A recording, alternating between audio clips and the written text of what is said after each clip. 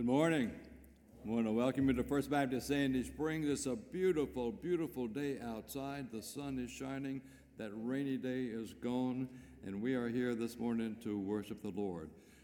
In your bulletin this morning, my son Gregory will not be here. He's very sick, and so he and Emily will not be performing for us today or singing for us today, but they'll come back at a later time. But we have someone that's going to be singing with us, and I'll introduce her later. And she will be moving down to the special music time when Greg and Emily would have been singing. So we want to welcome you again and ask you to stand as we sing together and begin our worship together.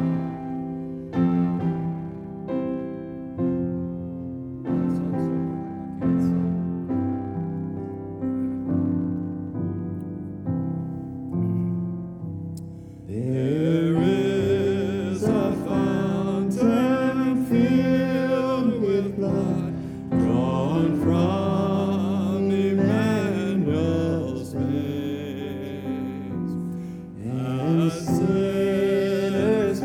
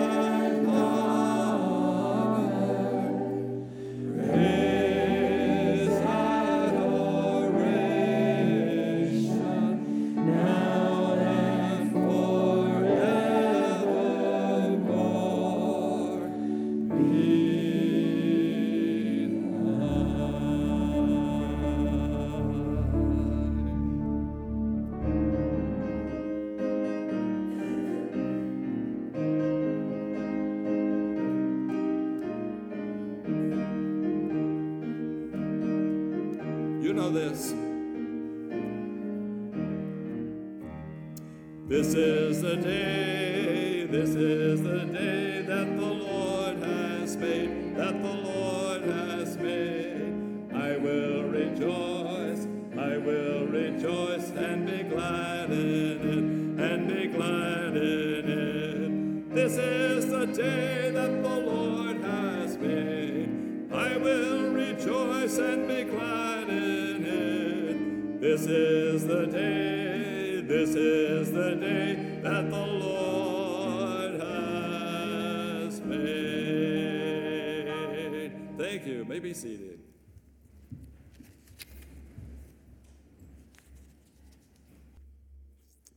We're happy to welcome Angela Ortiz to our service this morning. Angela is 14 years old. She's with Orbit, and she is in the junior company. She goes to Sequoia High School in Canton, Georgia. Her mother and her father, Dolores and Ralph, are with us this morning, and a special welcome to you. She told me she had one sister who's 23 at KSU. That's Kennesaw State University, if you are not familiar with KSU. But she's going to come and sing for us this morning, and we're very happy to receive her. I have a list downstairs that I asked the Orbit kids if they are willing to come and sing for us to sign up the list, and she had signed up the list several weeks ago, and so now she's here to sing for us this morning, and we welcome you this morning. Thank you.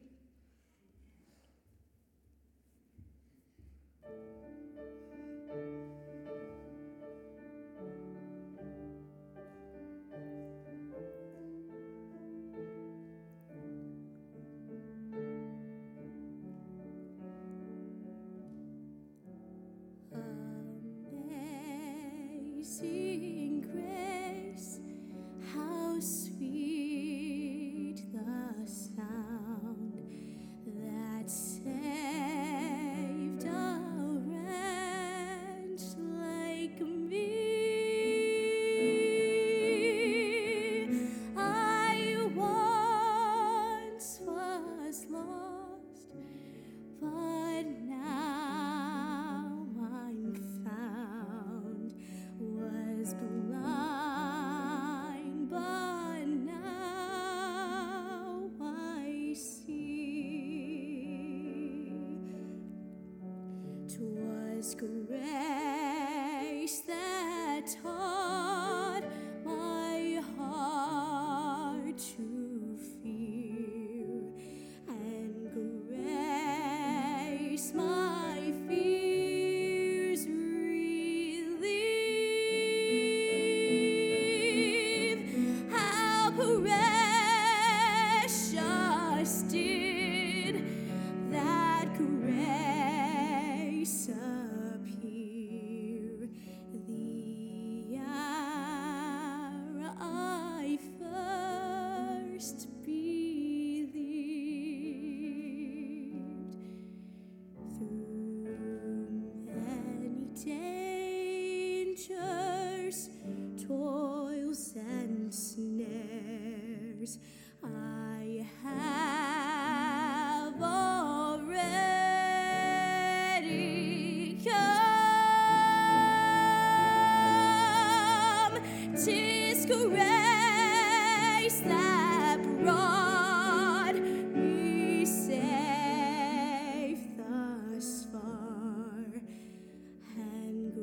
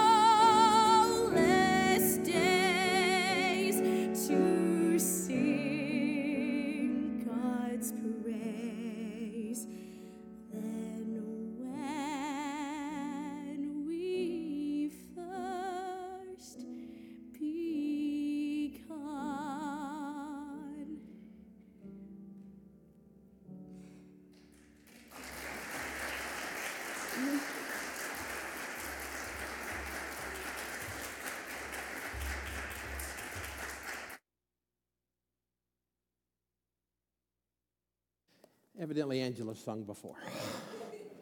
Who's your voice teacher in Orbit? Wow. If you don't know, Orbit is a performing arts academy that meets on our first level, and they do such a great job training young people. And one of their great joys is getting young people that are already very talented when they get there and just kind of help them moving in the right direction. And it's been a good experience for you? Yes. Orbit's a great experience, and so we recommend them highly. So thank you, Angela. Speaking of theater, when I was a kid, I remember watching the movie West Side Story. Anybody remember West Side Story? I don't know, for some reason I really loved West Side Story. If you've seen it, you know it's really a modern take on Shakespeare's Romeo and Juliet. It's what it is. Story is set in the Upper West Side neighborhood of New York City in the late 1950s. Neighborhood is divided by two warring gangs, the Sharks and the Jets. The Sharks are Puerto Rican Americans, the Jets are white gang, and, well, they don't like each other, and they fight about turf, and they walk, and they dance, and they snap, and they fight, and the love story in the tale develops when Tony, the former leader of the Jets, falls in love with Maria, the sister of the leader of one of the Sharks. And things get complicated. It's a musical, and there's some great songs in the story. Music by Leonard Bernstein, lyrics by Stephen Sondheim. It'd be hard to pick a favorite, but this song sung by Tony and Maria fits the direction that we're going to go today. So, Tony and Maria from West Side Story. Maria, I love you so much. Don't leave me. Whatever you want, I'll do. Hold me. Oh, forever. Tighter. It'll be all right. I know it. We're really together now. But it's not us. It's everything around us. Then I'll take you away when nothing can get to us. Not anyone or anything. There's a place for us. Somewhere a place for us.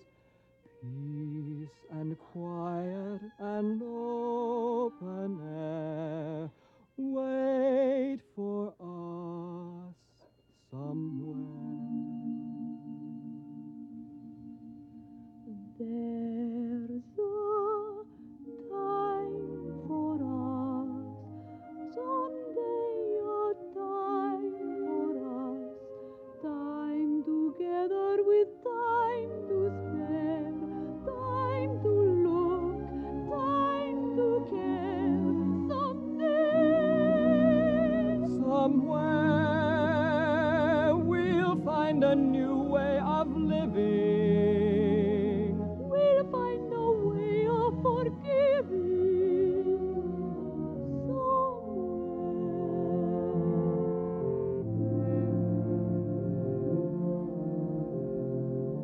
There's a place for us, a time and place for us. Hold my hand and we're halfway there. Hold my hand and I'll take you there. Somehow, someday, somewhere.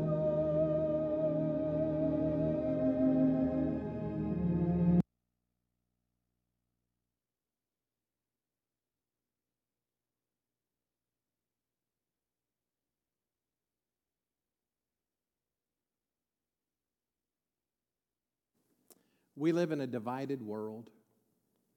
People draw lines and choose sides and alienate one another for all sorts of silly reasons, and West Side Story tells that story very well.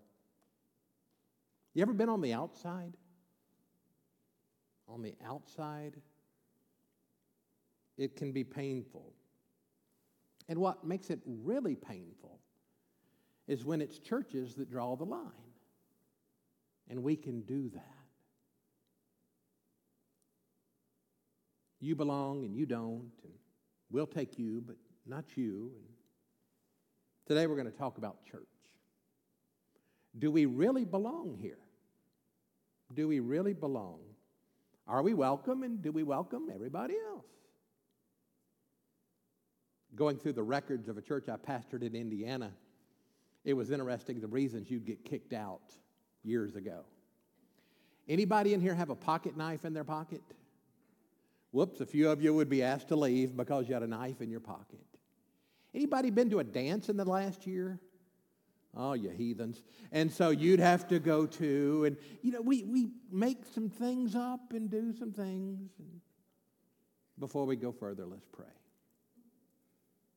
Lord, thank you there's a place for us. And Father, thank you for opening up your doors to sinners like me. And Father, help us to look at the world with eyes of love and compassion, that there's a place for all of us, and it's under your arms, it's at your table, and it's in your house. So Father, let us be thankful for belonging, and let us look for others, all others. In the name of Jesus I pray, amen. I've been very fortunate in the churches that I've worshiped in all of my life. I've not seen anyone excluded, but it doesn't mean it hasn't happened. And I've heard the stories. I heard one from a church in Alabama that the pastor was outside the front doors waiting for this couple to show up to tell them they couldn't come in. I don't know if they showed up or not, and I don't know why they couldn't come in, but I thought that was interesting. You've heard stories. I hope you haven't experienced it. But in his book, When Bad Christians Happen to Good People, it's a good book, When Bad Christians Happen to Good People, by Dave Burchett, he tells the story about a personal experience that he and his wife had a daughter born in 1985 with an undeveloped brain. She couldn't open her eyes. She couldn't smile. She had an opening with exposed tissue at the back of her head, and it had to be dressed and covered regularly because of surgeries that they had done to relieve pressure. The baby lived longer than expected, and after a few months, the family decided to go back to church. One Sunday before church, the phone rang, and they were told that Katie wasn't welcome in the nursery, that it was just too much. And they were devastated, and there was not a place for them in this divided world. And it's not a new problem. The Bible warns us. It's happened since people began to gather. You belong, you don't. You belong, you don't. James chapter 2 tells an interesting story. My dear brothers and sisters, how can you claim to have faith in our glorious Lord Jesus Christ if you favor some people over others? For example, suppose someone comes into your meeting dressed in fancy clothes and expensive jewelry, and another comes in who's poor and dressed in dirty clothes. Could that happen in Atlanta? Huh. If you give special attention and a good seat to the rich person, but you say to the poor one, you can't stand over there or else sit on the floor, well, doesn't this discrimination show that your judgments are guided by evil motives? Listen to me, dear brothers and sisters. Hasn't God chosen the poor in this world to be rich in the faith? Aren't they the ones who will inherit the kingdom he promised to those who love him? But you dishonor the poor. Isn't it the rich who oppress you and drag you to court? Aren't they the ones who slander Jesus Christ, whose noble name you bear? Yes, indeed, it's good when you obey the royal law as found in Scriptures. Love your neighbor as yourself. But if you favor some people over others, you're committing a sin. You're guilty of breaking the law. If you favor some people over others, you're committing a sin. You're guilty of breaking the law. You know, that probably happened in the early church, that someone all dressed up came in and they were good to them, and someone a little dirty came in and they were ignored. I remember years ago walking into a church as a college student, and I wasn't dressed as nicely as the others, and no one spoke to me. I felt a little out of place. It happens. Peter in the book of Acts talks about his prejudices. And yes, we live in a prejudiced world, but hopefully not here. In Acts 10, beginning at verse 1, in Caesarea there lived a Roman army officer named Cornelius, who was a captain of an Italian regiment. He was a devout, God-fearing man, as was everyone in his household. He's not Jewish, by the way. He's a Gentile. He gave generously to the poor, and he prayed regularly to God. One afternoon, about 3 o'clock, he had a vision in which he saw an angel of God coming towards him. "Cornelius," the angel said. Cornelius stared at him in terror. "What is it, sir?" he asked the angel. The angel replied, "Your prayers and gifts to the poor have been received by God as an offering. Now send some men to Joppa and summon a man named Simon Peter." Yes, the Simon Peter that you're thinking of. "He's staying with Simon, a tanner who lives near the seashore." So Cornelius sends messengers to Peter. I skipped to verse 22 after God kind of warns Peter in a vision that something's going to happen. Cornelius sends messengers for Peter. They get to the door, and in verse 22 they said, "We were sent by Cornelius, a Roman officer. He's devout and a God-fearing man, well respected by all the Jews. A holy angel instructed him to summon you to his house so he can hear your message. Come tell us about Jesus." So Peter invited the men to stay for the night, and the next day they went with them and accompanied by some of the brothers from Joppa. They arrived in Caesarea the following day. Cornelius was waiting for them, and he had called together his relatives and his close friends, and there's a whole family there waiting to hear. As Peter entered his home, Cornelius fell at his feet and worshiped him, but Peter pulled him up and said, "Stand up, I'm a human being just like you." So they talked together, went inside, where many others were assembled. And the first thing Peter said to the group in verse 28, "You know, it's against the law for a Jewish man to enter a Gentile home like this or to associate with you." That's a good opening line, isn't it? But thank God he continues. "But God has shown me that I should no longer think of anyone as impure or unclean." But God has showed me that I should no longer think of anyone as impure or unclean. Has God shown you that? He works on us our whole life showing us that.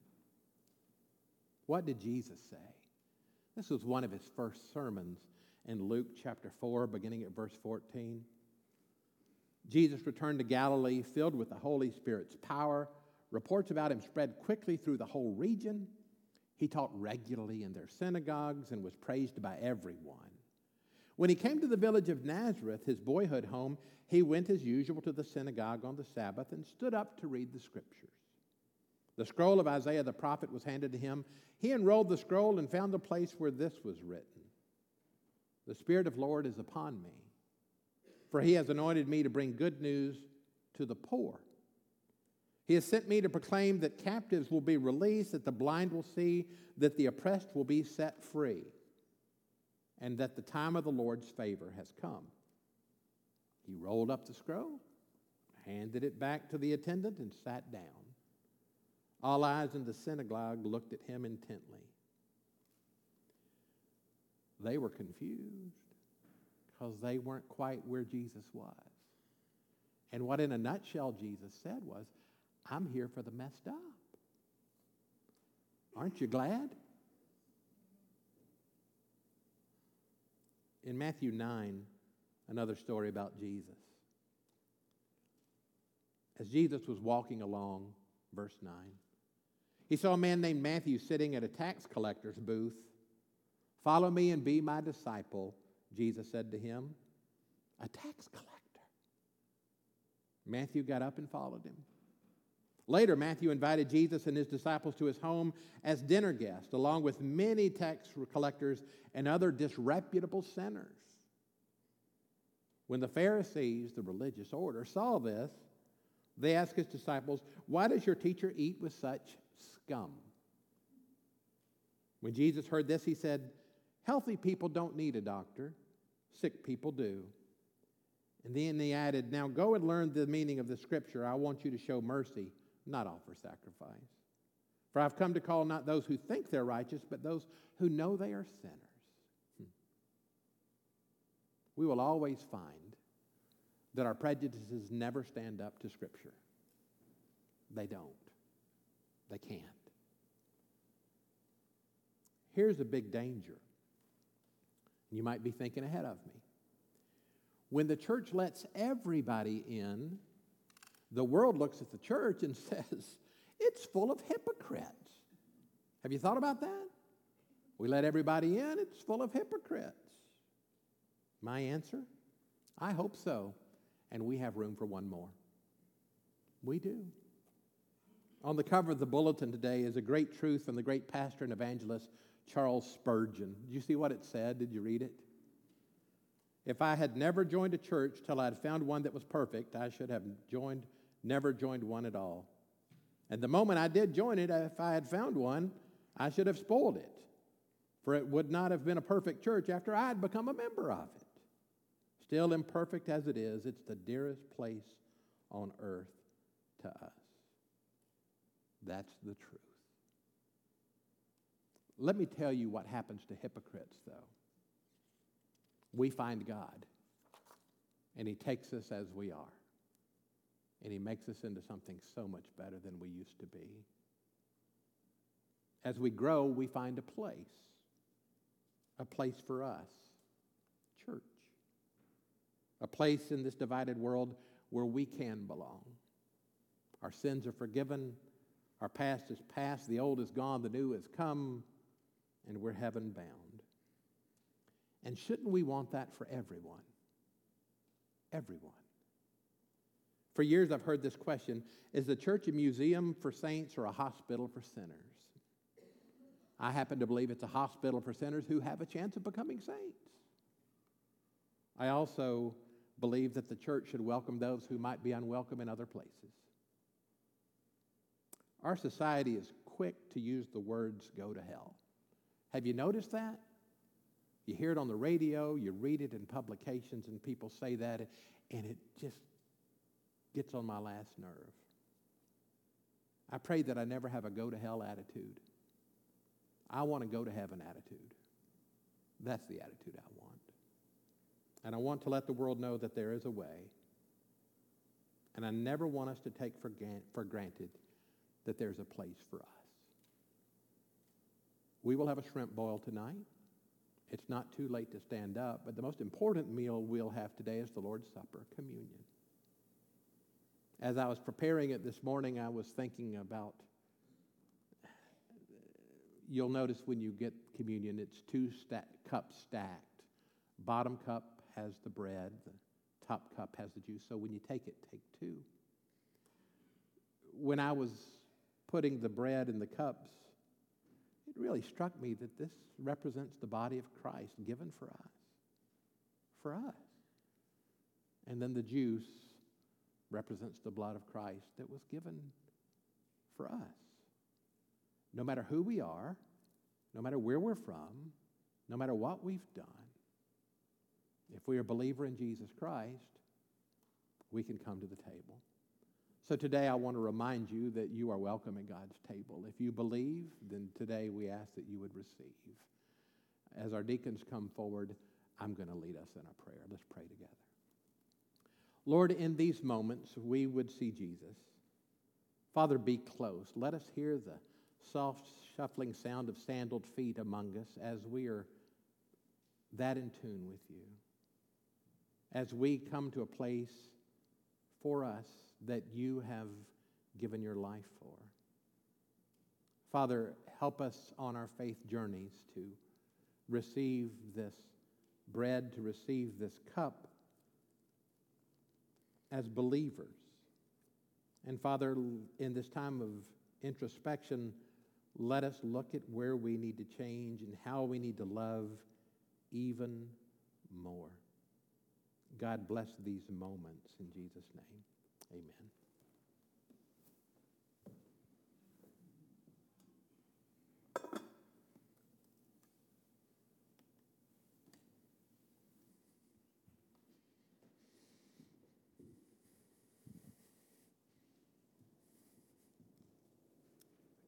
God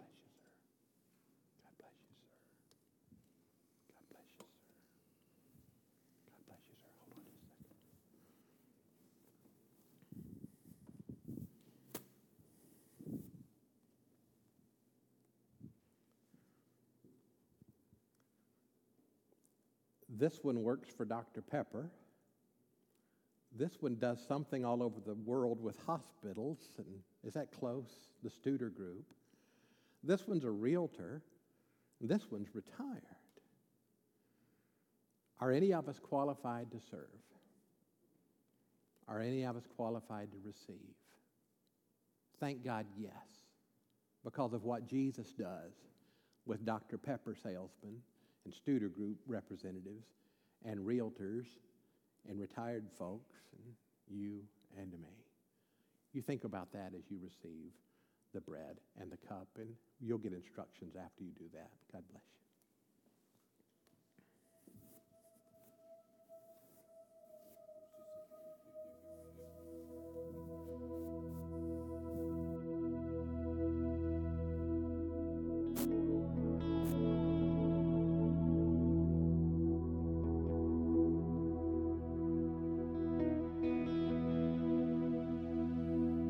Hear the good news.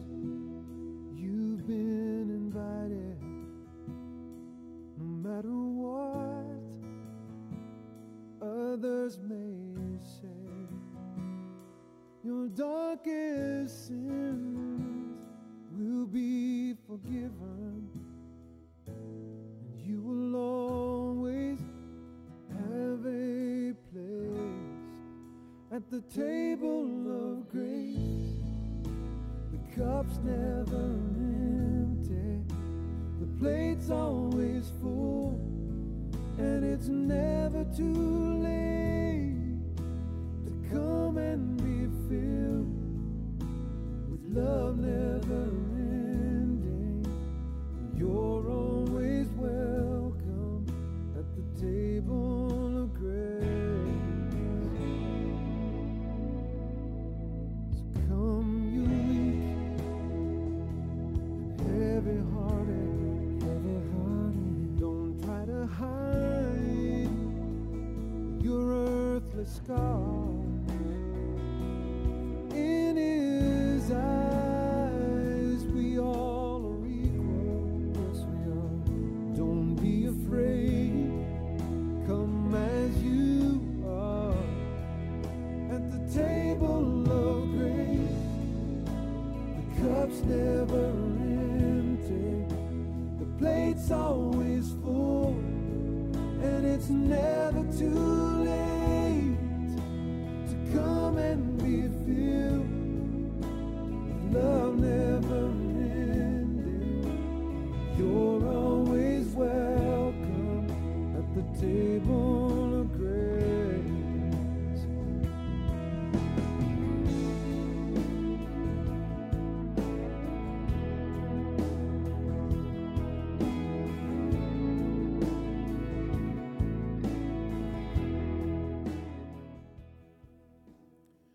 Scripture teaches us that on the night that he was betrayed, Jesus took a loaf of bread.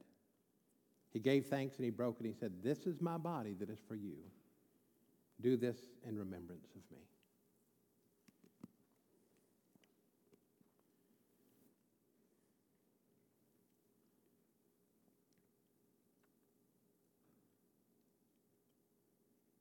In the same way, he took the cup also after supper, saying, "This cup is a new covenant in my blood. Do this, and as often as you drink it, remember me."